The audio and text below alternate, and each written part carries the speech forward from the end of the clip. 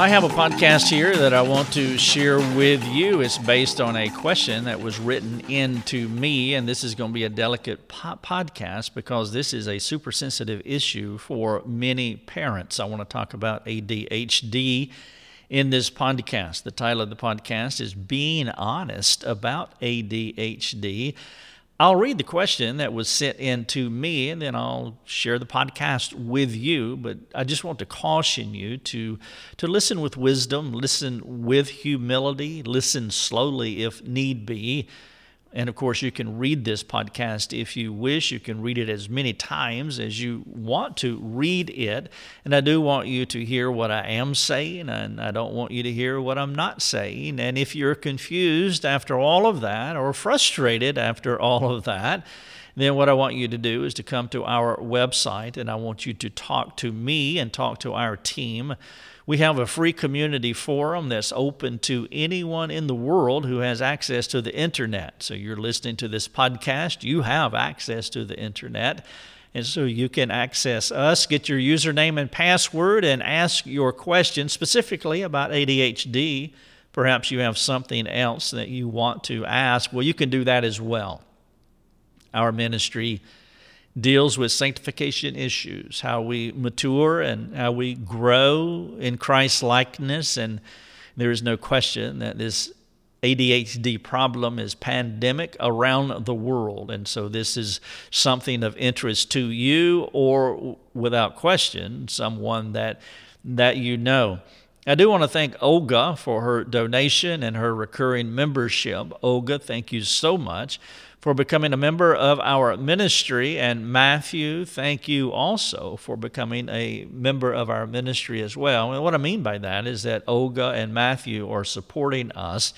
And I can never say thank you enough, because you are the people that are making this happen. There is no possible way, humanly speaking, that I can do what I do without a handful of people who believe in what I am doing, and they want to underwrite this ministry. And so Matthew and Olga, thank you so much. It not only releases me to do these podcasts and write these articles and write books and do other things on the website, but it releases me to go into local churches and to speak and to share the practicalized gospel with many other people. And that is exactly what I'm doing right now. I am recording this podcast on Marco Island, Florida. Marco Island is a little bit south of St. Petersburg on the Gulf Coast. And I'm at Marco Island Presbyterian Church, and I'm doing a week of meetings, group meetings, individual meetings, couple meetings, all kinds of meetings. But I'm serving this local church, Marco Island Presbyterian Church on Marco Island, Florida. And Matthew and Olga, you are the ones, and the other folks who support us, who make this happen. So there's a lot going on here, is what I'm saying. And I'm very grateful for those of you who choose to support us as little as $5 a month, and people support more. But you're helping us reach the world with the practical message of the gospel. And maybe there's nothing more practical that we want to bring biblical wisdom to than this idea of ADHD. I don't know if I introduced myself or not. I am Rick Thomas. Thank you so much for joining me. And you can find me in my cyber home at rickthomas.net. Here's the question that was written into me from the mailbag. Will you write about the differences between the secular view and the biblical view of ADHD and depression? I would like to know if there are ever times when treating with medications are appropriate. I have multiple friends dealing with these issues. Thank you so much for your ministry. It has been helpful and edifying. Before I roll into this in a more extensive way, let me give you a reader warning. What I am addressing here is not the problem that ADHD points to. And so you have a problem in the middle of the room. ADHD is pointing to that problem, and it's saying that problem is real. I agree. I am pointing to the problem as well, and I am saying that the problem is real. I'm just not looking at the problem through an ADHD lens. And so what I'm addressing here is not the problem that ADHD points to, but how the secular worldview collides with the biblical worldview. Both perspectives say that there is a problem, but how we diagnose the problem and how we offer solutions are antithetical. Nobody's saying the problem doesn't exist, but there are dramatic differences in how we think about the issue called ADHD and how we remedy it. And so you can think about it this way. There's an ADHD man standing in the room looking through a pair of glasses at the problem, and he sees everything through an ADHD worldview filter lens. And then there's the biblical guy standing in the same room looking at the same problem, but he's looking through biblical eyes, and so he sees it differently, and he brings different solutions. This idea of using drugs, we want to be careful, and now I'm going to talk about my biblical counseling community. We want to be careful by having this absolute mandate that nobody can use medications. That's foolish, it's unwise, it's not tenable because you use medications. Let me give you a simple illustration. I have used medications for years. I have a box of Goody powders in my bedside drawer, in my office drawer, in the side pocket of my car. Do you know what Goody powders are?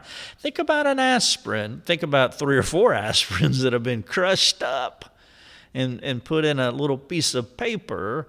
That's what a Goody powder is. It's crushed up headache medicine. The maxim is true. The Goody people say in their advertisements, I never leave home without them. Well, I never leave home without them because they bring almost instantaneous relief to my aching head. The Goody company says there is fast and there is Goody fast. I probably do not use my trusty powders more than once or twice a month now, but years ago, I used them nearly every day. Through the process of elimination and lifestyle changes, I've almost figured out the causes of my headaches. I can't eat sweet stuff because that's almost guaranteed that my head's going to explode. If I go without food for more than a day, that can cause a headache. Watching TV with my neck kind of bent, crooked, awkwardly on a pillow, that can cause a headache. These are 3 of the most common causes of head pain. And if I don't do these things, I can go for weeks without dipping into my supply of Goody powders. But here's my point. I don't take an anti-medication posture. I think it's unwise. And biblical counselors would be unwise to rule out medication as a solution for all things. I do not, because this perspective is untenable, because they, like you, like me, you use drugs, or you have used drugs for whatever has been ailing you. But then if you flip the coin around, many secularists rule out a biblical approach to problems. And I don't do that either. Ruling out a biblical approach to problems is an untenable position because the Lord God Almighty created us and He has final say over how things will be in our lives. You want to think about this idea that there is a fine line between our spiritual selves and our physical selves. And that fine line is at a different place for every person. God did not create us equally. You are different from me. I am different from the next person. And so there is no straight line that divides everybody the same between their spiritual and physical selves. Now, what this means, this worldview about the diversity of people and no fine line between our spiritual and physical selves, or no straight objective line, rather. What this means is that there are medical issues that each person must bring under the scrutiny of God's Word and the wise use of God's common grace through the medical community. You see, I hold both of those things as being true and to be factored into the issue with whatever our problems are. Bring yourself under the scrutiny of God's word and make wise use of God's common grace through the medical community. There's no reason not to hold both of those things humbly and with wisdom as you're trying to resolve your problems. When I get a headache, I am thankful for the common grace given to the people who invented Goody powders. There is fast, and there is Goody fast. And I like Goody fast because the truth is I'm a wuss when it comes to pain. And when my head feels like it's going to crack open, I don't take the posture that you don't take medication. In an ironic way, I have always been a proponent of drugs. In the early 70s, I smoked marijuana, and I went on quite a few trips through the means of acid. And I'm saying that to make a point, not to endorse. I don't endorse illegal drugs. I think it's unwise to use these types of drugs. But that's not my point. Prescription drugs were not in vogue then. We were coming out of the hippie generation where illegal drugs were plenteous and self-control was virtually non-existent. And the purpose of illegal drugs, here's my point. Illegal drugs and prescription drugs have a similar purpose. And that purpose is to bring alteration to a person's mind or body. You see, when we took trips, is what we call them, you take a trip through the means of acid, it was for the intended purpose of altering our mental state, usually because we were not content with our normal state. Drugs were our way, illegal drugs were our way of momentarily escaping what we did not like about ourselves, what we didn't like about other people, what we didn't like about the world. You see the similarity there. The use of legal drugs is similar to the use of illegal drugs. A person does not like what is going on with them, so they go to a psychiatrist. They get a diagnosis and a prescription. They then receive their medications with the hope that it will alter their current condition to something more acceptable. I am not saying that this process of using legal drugs is necessarily bad or wrong. It is wrong to use illegal drugs, but to use legal drugs because there's a condition that you're trying to change, it doesn't have to be wrong as long as these two conditions are in play. Number one, be honest about what you're doing. Just be honest. You do not like what is happening to you. You want to change it.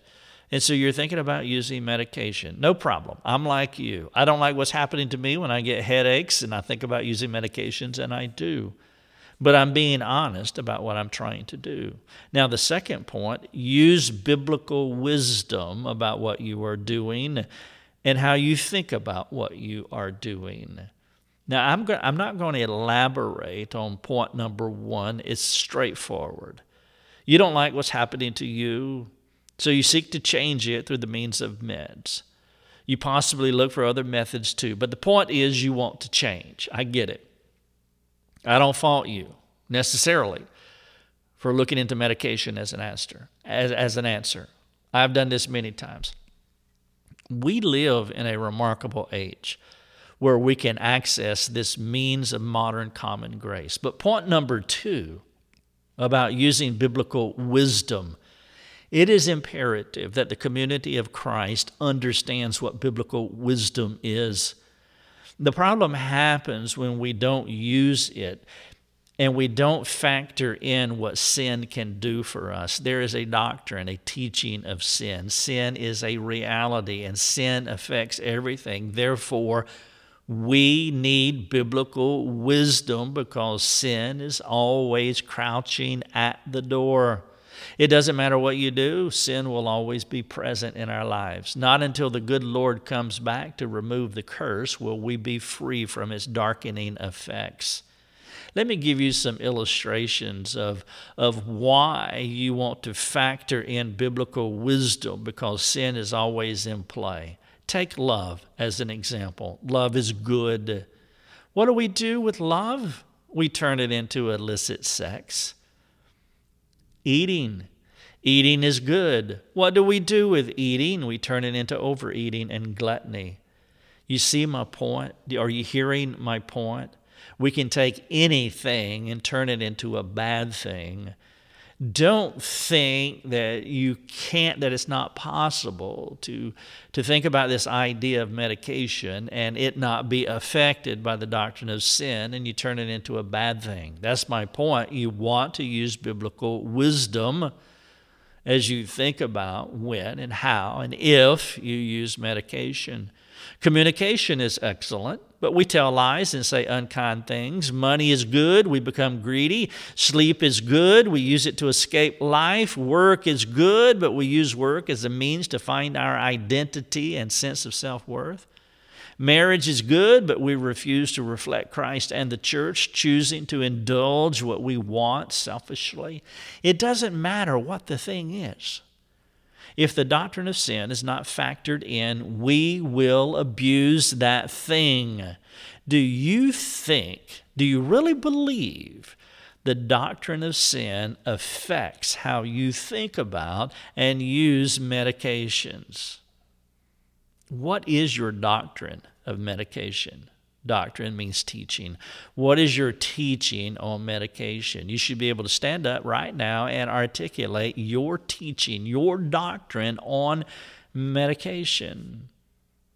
How do you think about it? How do you partake in medication? How do you teach others regarding medication? How does the doctrine of sin influence your doctrine of medication? If you don't have a teaching on medication, then you will set yourself up for potential problems in the future.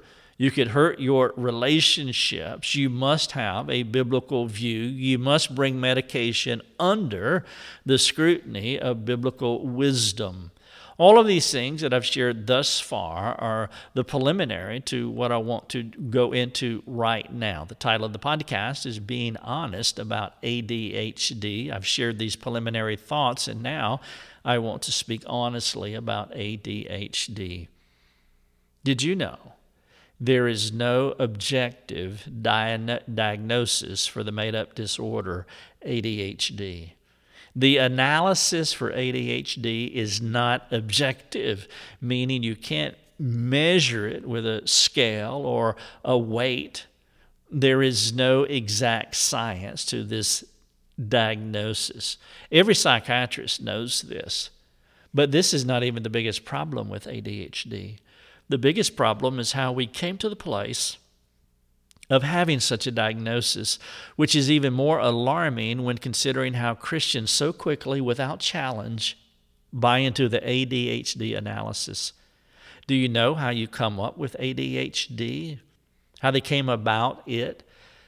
The way ADHD came about is a group of people came up with 18 undesirable behaviors of children. 18 undesirable behaviors, things that they didn't like about children.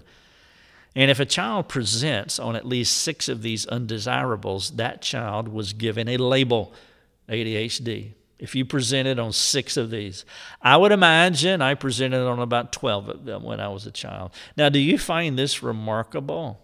Let me give you a simple process of creating scientific reality. And I put the word scientific reality into quotation marks because it's not science at all. Here's how you can come up with ADHD label, how you can come up with the disorder. Find 1,000 people. Watch them for an agreed amount of time. List their undesirable behaviors. We find 18 of them. Group the unwanted collective behaviors into subgroups, and then give each subgroup a label like ADHD. Submit it as science and place it in the DSM-5, and voila, you have a disorder. In time, the disorder will become part of common parlance, and nobody will question it. This process is what we have with ADHD. It's not science at all. That is not arguable. It is the ability to observe human behavior. It's the ability for you to stand and watch children and determine what is desirable and undesirable. And then the common undesirables were grouped into a contrived diagnosis, and they slapped a label called ADHD on it. It's what the secular community did. In a sense, it's what I did in the 70s. I was part of a group of teens who did not like their lives. We chose to use medication, illegal drugs, to alter ourselves into something more preferred. Today, the drugs are not illegal. It's big business. Billions of dollars are transacted each year in the pharmaceutical industry, and parents are happy if, through the experimentation of finding the right drug, there is an alteration of their child's behaviors to something they prefer. I would not necessarily have a problem with this if the Bible was part of the process regarding the diagnosis and the solution. This is where biblical analysis needs to collide, and it needs to be part of this process, not just a secular evaluation that is highly subjective. But rarely does anyone involve a biblical worldview in the process. And so what I want to do here is I want to give you 6 biblical considerations, 6 things that the secular community will not factor into the process of the diagnosis. This is not an exhaustive list, but for brevity's sake, I just want to give you 6 things that the Bible teaches that could be part of what is going on with the person who has the undesirable behavior, in no particular order. Number 1, thorn. Did you know that there are times when God can place a thorn in your flesh? Paul teaches this in 2 Corinthians 12:7. Paul had a propensity to be proud. And so what did the Lord do? I want to bring humility into your life, and so I'm going to give you a condition that you cannot change. And so the Lord gave Paul an unchangeable condition. Sometimes there is no way for you to know if your thorn was given to you by the Lord or if He wants you to remove it. But here's my main point that I want you to consider is how much effort do we put into finding contentment through an unchangeable condition? It is possible that the Lord wants an individual to have a thorn in their flesh, to humble them so that they can access something that is otherworldly, which is grace. And that's the second thing I want to mention to you, grace. We cannot gloss over the potential reality of a thorn by jumping too quickly for a medicated solution. No matter what we're going through, there is grace to go through our struggles. Is the person with the undesirable condition accessing the grace of God? I am not suggesting that you do nothing.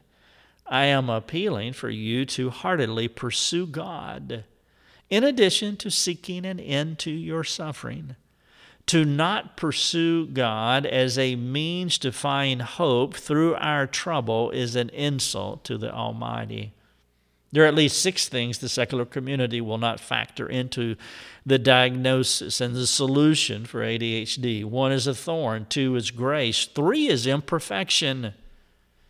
You see, there's no doubt that we are uncomfortable with our flaws, the things that are wrong with us. Since Adam, no other human other than Jesus has been comfortable in his own skin, feeling a little bit awkward inside. We are a sad and broken bunch. Any wrinkle in our humanity, no matter how small it may be, disrupts our shalom. It disrupts the peace that we want. Being weak, not having a competitive edge, some other kind of imperfection, these things are labeled anathema to the human psyche. Our Adamic worldview, our Adamic condition motivates us to strive for godlikeness, which is measured by perfection. Could it be that God wants you to be imperfect? It's another spin on this idea of having a thorn. And so the Lord could give you a thorn. It has to be factored in. God provides grace for this. You have to factor that in. God will not make us perfect. The fall of Adam guarantees that. Number 4 is self-reliance. Tied to the worldview of perfectionism is self-reliance. We want to conquer, and we will seek nearly any means to come out on top, to win, to pull ourselves up by our own bootstraps. This temptation is the competitive edge mindset that we all possess. The opposite of self-reliance is to be weak, to be inferior, a condition our egos will not allow. If our children or if we do not have the advantages of others, we are considered to have a disorder. You want to guard against this idea of relying on yourself, being self-reliant. Number 5 is parental shame. In connection with these temptations of disliking imperfection, not applying the grace of God to your life, trying to be self-reliant, tied to these temptations is the parent's ego regarding their children. You know you have an ego regarding your children. We don't want underachieving children. Any child who cannot be the image we constructed in our minds, well, they must have a disorder. I'm talking about parental shame here, being ashamed of your children for how they are. This child needs medication so he can be on the same rung of the ladder as the other kids. I mean, after all, our children are a reflection of us, and if they do not succeed according to a presumed cultural standard, well, obviously he needs medical assistance. Have you factored in parental shame into this solution? And then finally, the 6th one are the educational gods. This self-reliance temptation is particularly acute among the educational gods who have duped the Christian public into believing the most important thing for their child is the college they attend, as though higher education is the portal to greatness. If you define true greatness by something other than Christ-like character, you will succumb to the temptation of medicating your children so they will become the top level of social acceptance. These are just 6 things that the secular community will not factor into the process as they analyze their children. A thorn in the flesh, grace for this. Maybe the Lord made him imperfect on purpose. Self-reliance, trying to rely on yourself rather than the Lord. Parental shame. And number 6, the education gods. I have used illegal drugs. I have used legal drugs. I am not against the legal and proper use of drugs. What I am against is groupthink that does not embrace a biblical worldview. I have given you biblical points to consider when thinking about the use of medication. I have also criticized the abuse and misuse of medication as it pertains to the unbiblical analysis and the unscientific approach to a child's behavior. Our culture does not know how to view human behavior through a biblical lens because they reject God. How could they? It is not within their wheelhouse to think about the human condition from the Bible's view. Thinking about people is a grade level above them because of their overt rejection of God. But the sad news is when the Christian community throws the Bible out with the analysis, this reaction should alarm any Christian. I have more here to this podcast. The title of the podcast and the article is Being Honest about ADHD. The question writer also asked about depression. I have a few paragraphs here. You're welcome to read them if you wish. And then I have some things for your consideration, 10 tips before you jump on the med wagon. And so you can read these 10 tips before you jump on the med wagon. And then, as always, if you want to talk to me about this article or anything else on our website, please come to rickthomas.net. Get on our free community forums. Supporting members, jump on our private forums. We'll be waiting on you to answer your questions. Your Daily Drive is a production of rickthomas.net, a global community that is seeking to live more productive and inspiring lives. If you'd like to learn more about our community, please go to rickthomas.net. rickthomas.net.